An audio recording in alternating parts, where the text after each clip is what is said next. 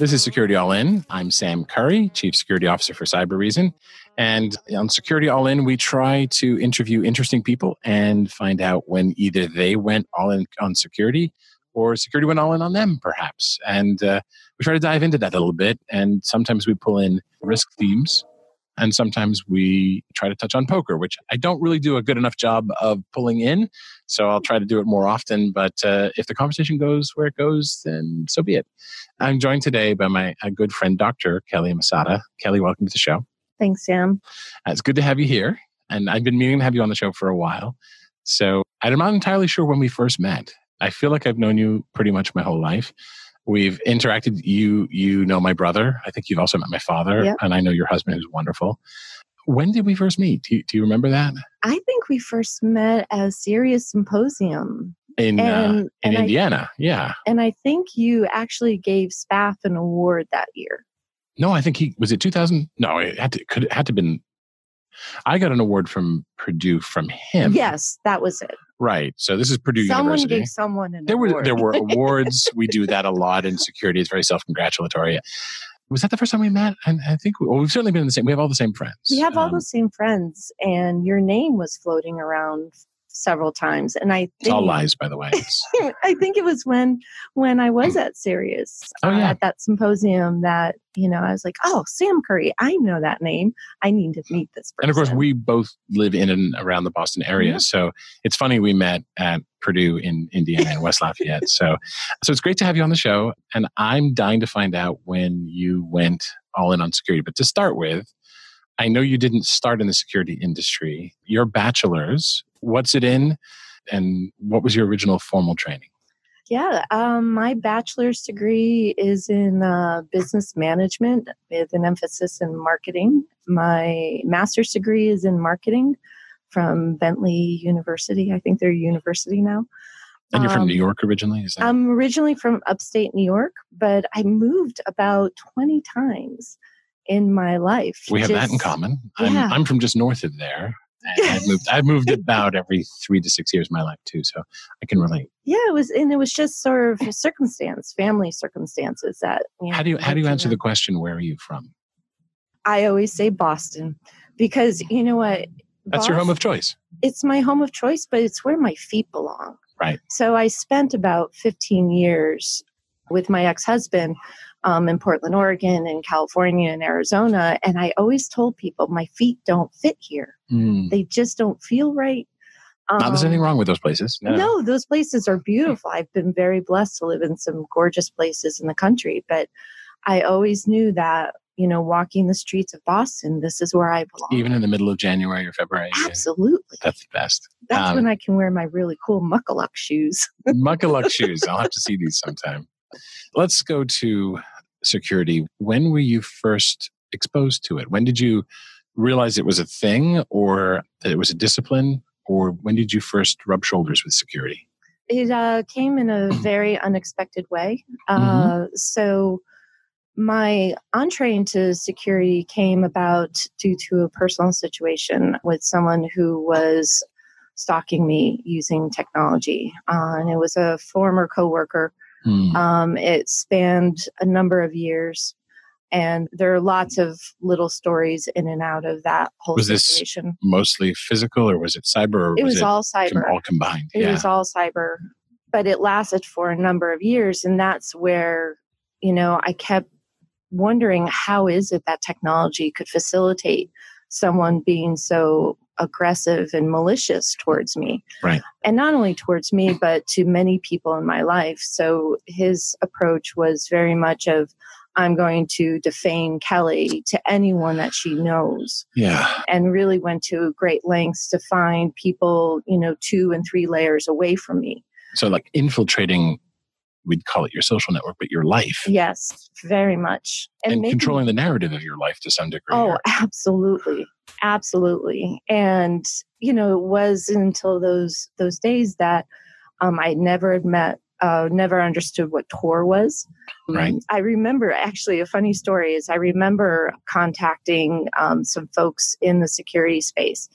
I was actually friends or through colleagues or after I moved back home to Boston, I was able to land a job at IONS. Right. I was director of research for a couple of months and put together the whole faculty program, and got to meet Marcus Rainham and Hart Rossman and Randy Sabet and that whole crew. And I remember asking someone, I'm getting these terrible emails, and I tried not to bring my personal situation into the work environment, which is hard. I mean, we're whole people. Oh, to draw a line like that and not have it emotionally cross the line or contaminate in some way is almost impossible. It was the hardest period of my life, without a doubt. And it affected every relationship that I had, including the relationship with myself, how I saw myself. Because when you see things through technology as a victim, sort of as that weapon, it ends up being a teleprompter.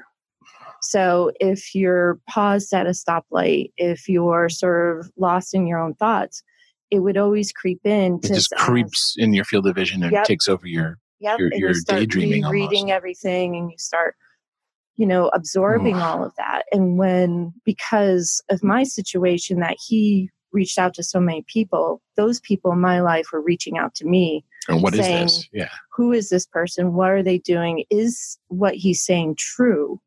So I had to defend myself. And it was incredibly painful and incredibly difficult.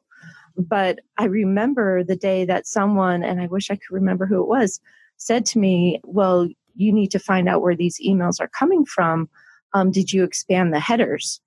And I'm like, what? You're like, the what? Yeah. What is that? And how do you do that? And what does that mean?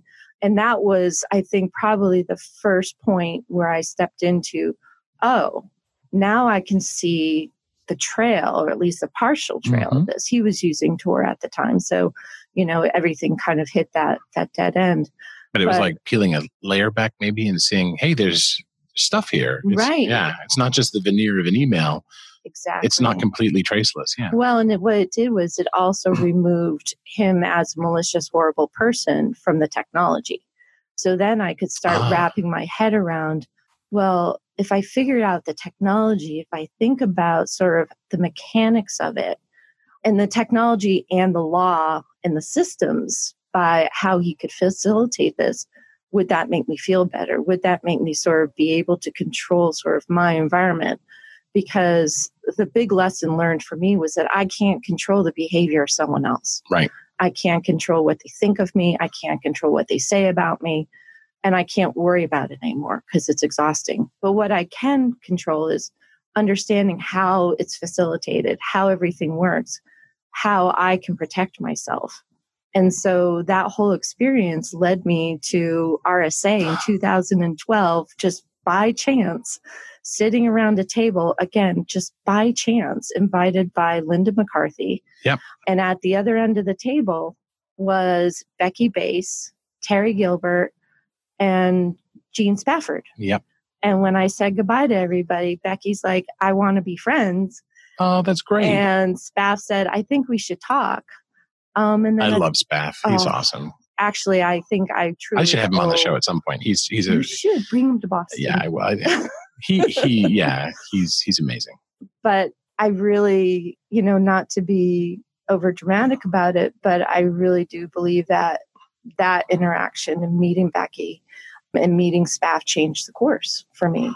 Because a few months later, Spaff invited me to Purdue, took me to Nine Irish Brothers the night before I gave my talk, which was frightening because it was the first time I ever spoke publicly about what was going on for me. And this was a talk at the college to students or to in one of their events? To students and faculty, and it was being recorded. This wasn't his security symposium he does every spring. No, this was, they do monthly security talks. Right. And so it was being recorded and broadcast, which also, created this incredible air of anxiety.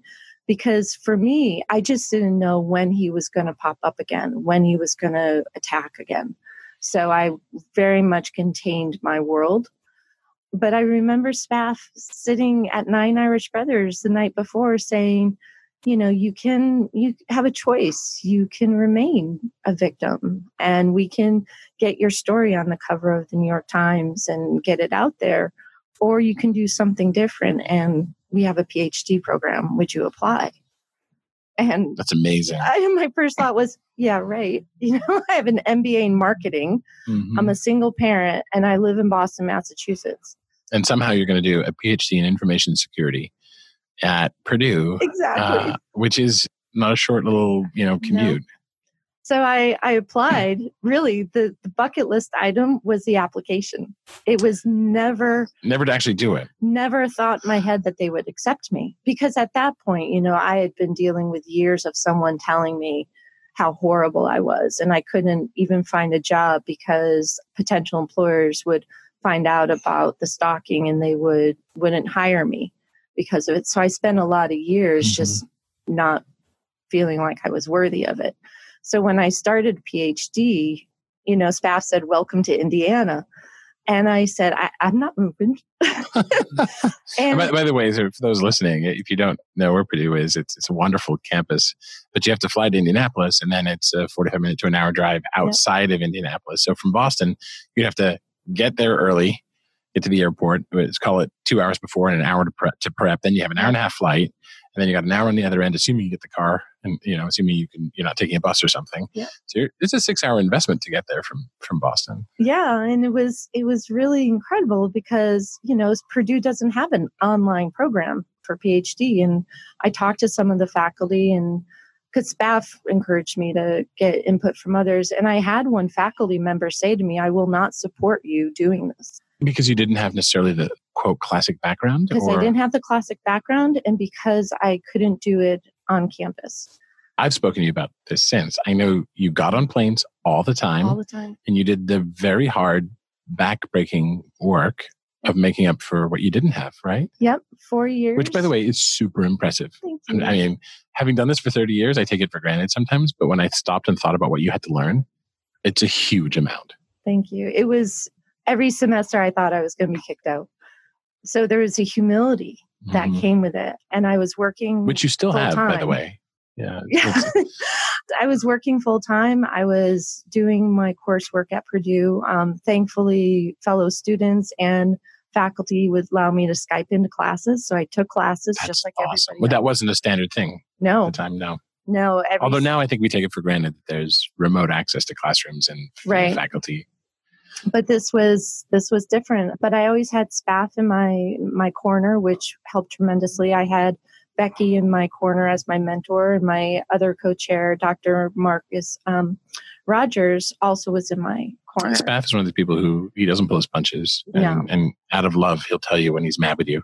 Yep. And he'll tell you when you're outright wrong. Yep. And he'll go out on a limb because it's hard to tell someone who's been victimized to stop being a victim. Right. Because you want to help them and you want to give them a safe place. But think of how loving it was that he did that and that you then responded. It could have gone many different ways. Absolutely, because at the time when I accepted PhD, I was director of communications for the Tor project. Right. Which was not a very popular place. I can imagine. In certain people's minds for me to be, because Tor was the technology that was used as a weapon against me.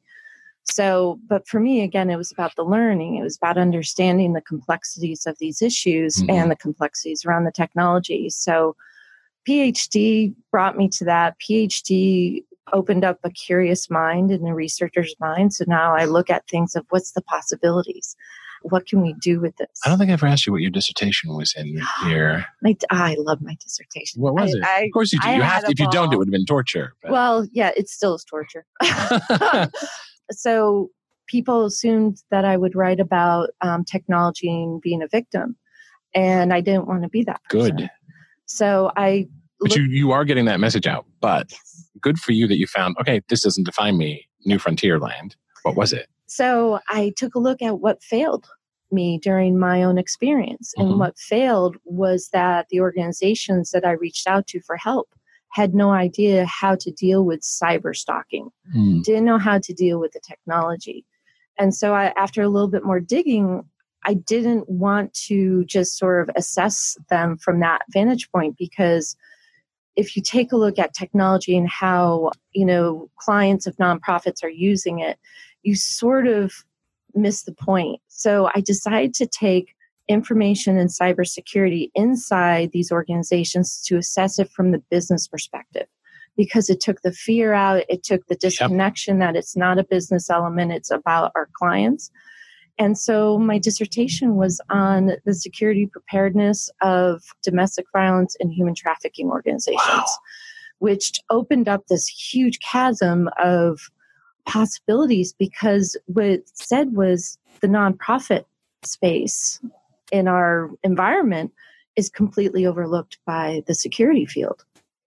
So I remember presenting my first proposal to my dissertation committee, and it was gorgeous, I gotta say, because, could it be anything less? I mean, well, coming from marketing and business, I had these grand plans.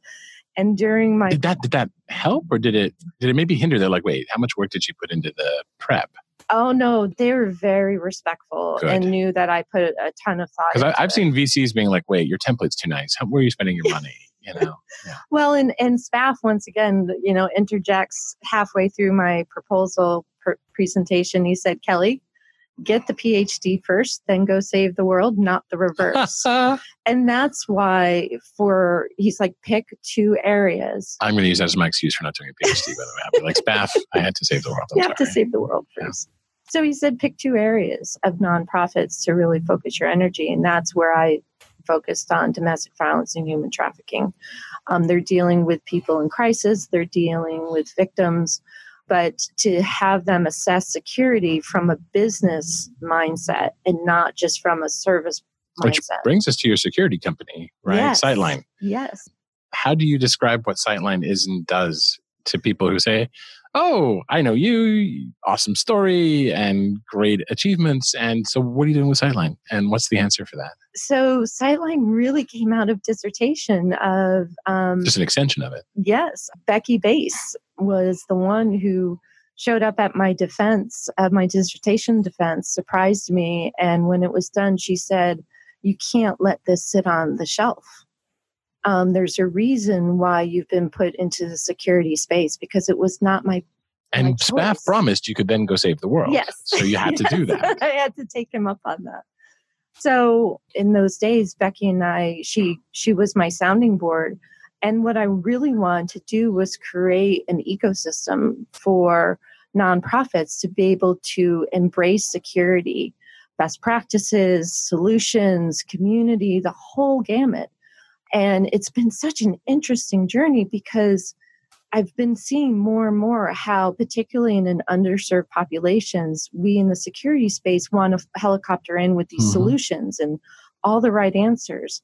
And our approach with helping the nonprofits is to actually help them assess security in their language, to help them identify priorities that meet their business, not just what we want them to do, and to connect them with service providers that they need when they need it. So, and to create the community of conversations so nonprofits can talk to one another. This is hard work. The biggest problem in security, I've often said, isn't that we don't know. For all that the people I've had on the show are vendors, often make technology. It's not knowing how to do how to catch things or what to do with them or how to solve security problems. It's that alignment with the real stakeholders in a company who have no idea what security is, and being the glue for that. That's huge stuff. And right now we're doing very much boots on the ground work. We've done the proof of concept. We're also collecting data about the reality of nonprofits in security best practices. So we actually can step in and say, that thing that you're assuming about nonprofits and security, let us tell you the reality. Because we can all assume that they don't have resources, they don't have knowledge, they don't have all these things, when in fact they are doing some things really well. They may not be perfect, but they're walking the path. And having a way to quantify that, to understand it and to put it in a framework and say, wow, I'm actually capable of doing this, is very empowering. Exactly. And so we want to also collect all that success so that we bolster their confidence and get them excited and show that security. Unlike when I was dealing with my situation, security doesn't have to be scary. And you don't have to just focus on the bad guys. You can actually think about it just as any other business function. Not in isolation. So I'm going to guess that your moment of going all in, here comes the poker motif warning.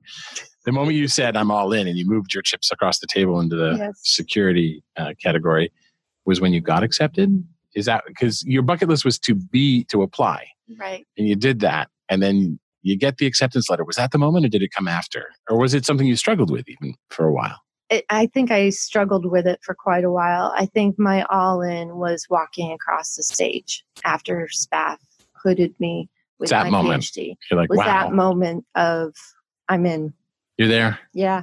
And I had butterfly shoes on. But you've always struck me, to know that the internal, butterfly shoes, to know that you've had the internal turmoil, you always struck me as somebody who's quite very serene and sure of herself in some ways, even though you may not feel it inside. So I have to ask, outside of the office, I know family's very important to you, but do you have any hobbies or interests that give you that? Or do you think I'm completely crazy in seeing that zenness? Is that me projecting or is it coming from somewhere? No, I when things were at their lows for me and I couldn't find a job, I went and got a yoga teacher certificate. So yoga. I spent... you actually teach yoga? I'm not teaching currently because I'm teaching at Boston College and doing lots of other things, but I practice yoga almost daily and it is my space. My mat is a very important part of my space and my peacefulness, but it also is kind of putting to rest some of the demons. Mm-hmm. And I think that's also where security for me is such a wonderful, exciting place to be, because I don't spend my time worrying about the bad guys. The zen of yoga security. Yes. All right, we're getting towards the end here. I only have a few more questions for you. Imagine, if you will, however you want, somebody out there who either doesn't know about security or thinks it's not for them. And what would you tell him or her? Giving advice to that person. Channel yourself as SPAF at the end of one table, and this person's sitting there however you want, and you just have an inkling they need to hear something. What would you say to that person who's maybe thinking about security or doesn't yet know that they can do it? There's a seat at the table for all of us. People are talking a lot about diversity in our field. And my interest very much sits in the space of diversity of thought and diversity of knowledge. Mm-hmm. And if you have a passion around it, if you're excited about it, it doesn't matter where your undergraduate degree comes from. It doesn't matter if you're technical. We all interact with this technology every day. Security is for everybody. It's not just for CS everybody. And double E. Yeah. Come on in. The water's warm. Yeah. Yeah. I mean, I have this idea for a conference talk where, it's sort of like a game show. Ask the people in the audience, what's your background? And start collecting the stories. By the way, I have found a huge number of people come from math, from physics, from English, from... It's not just for the CS and double E's. Yeah. And if I could just add to that, it's also that, I was told by many in my circles, do this, do that, at the darkest parts of this journey. And what I keep coming back to is that I get to choose my path. Mm. My path was finding PhD. My path was building Sightline. My path is being that advocate for nonprofits and keeping that front and center in the conversations. Other people pick other paths and you got to just be okay with it. But there's a place in this field for everybody. So come on in.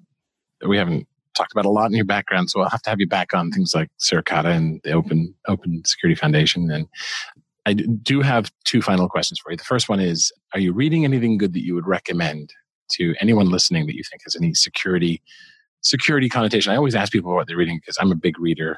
Anything you're reading or you think is inspirational? Well, it's not security related. It doesn't have to be. No. In fact, that's even more interesting because we all have like the desktop reference manuals and stuff. So that wouldn't be particularly exciting. Well, I love Mercury Rising.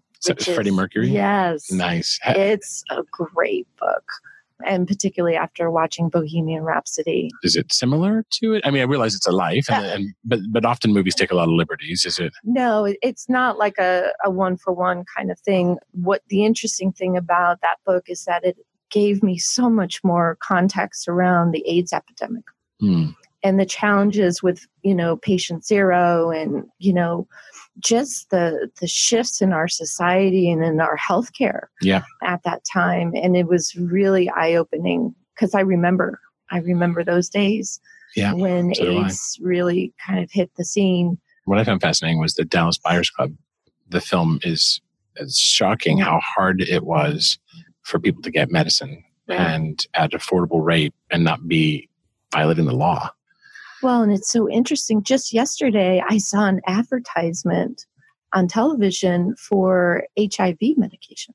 Wow. An advertisement. I mean, that's such a huge social change and everything changed. It really, I stopped what I was doing because I was just like, wait, we need to put a little marker on this because this is unheard of from what we used to know.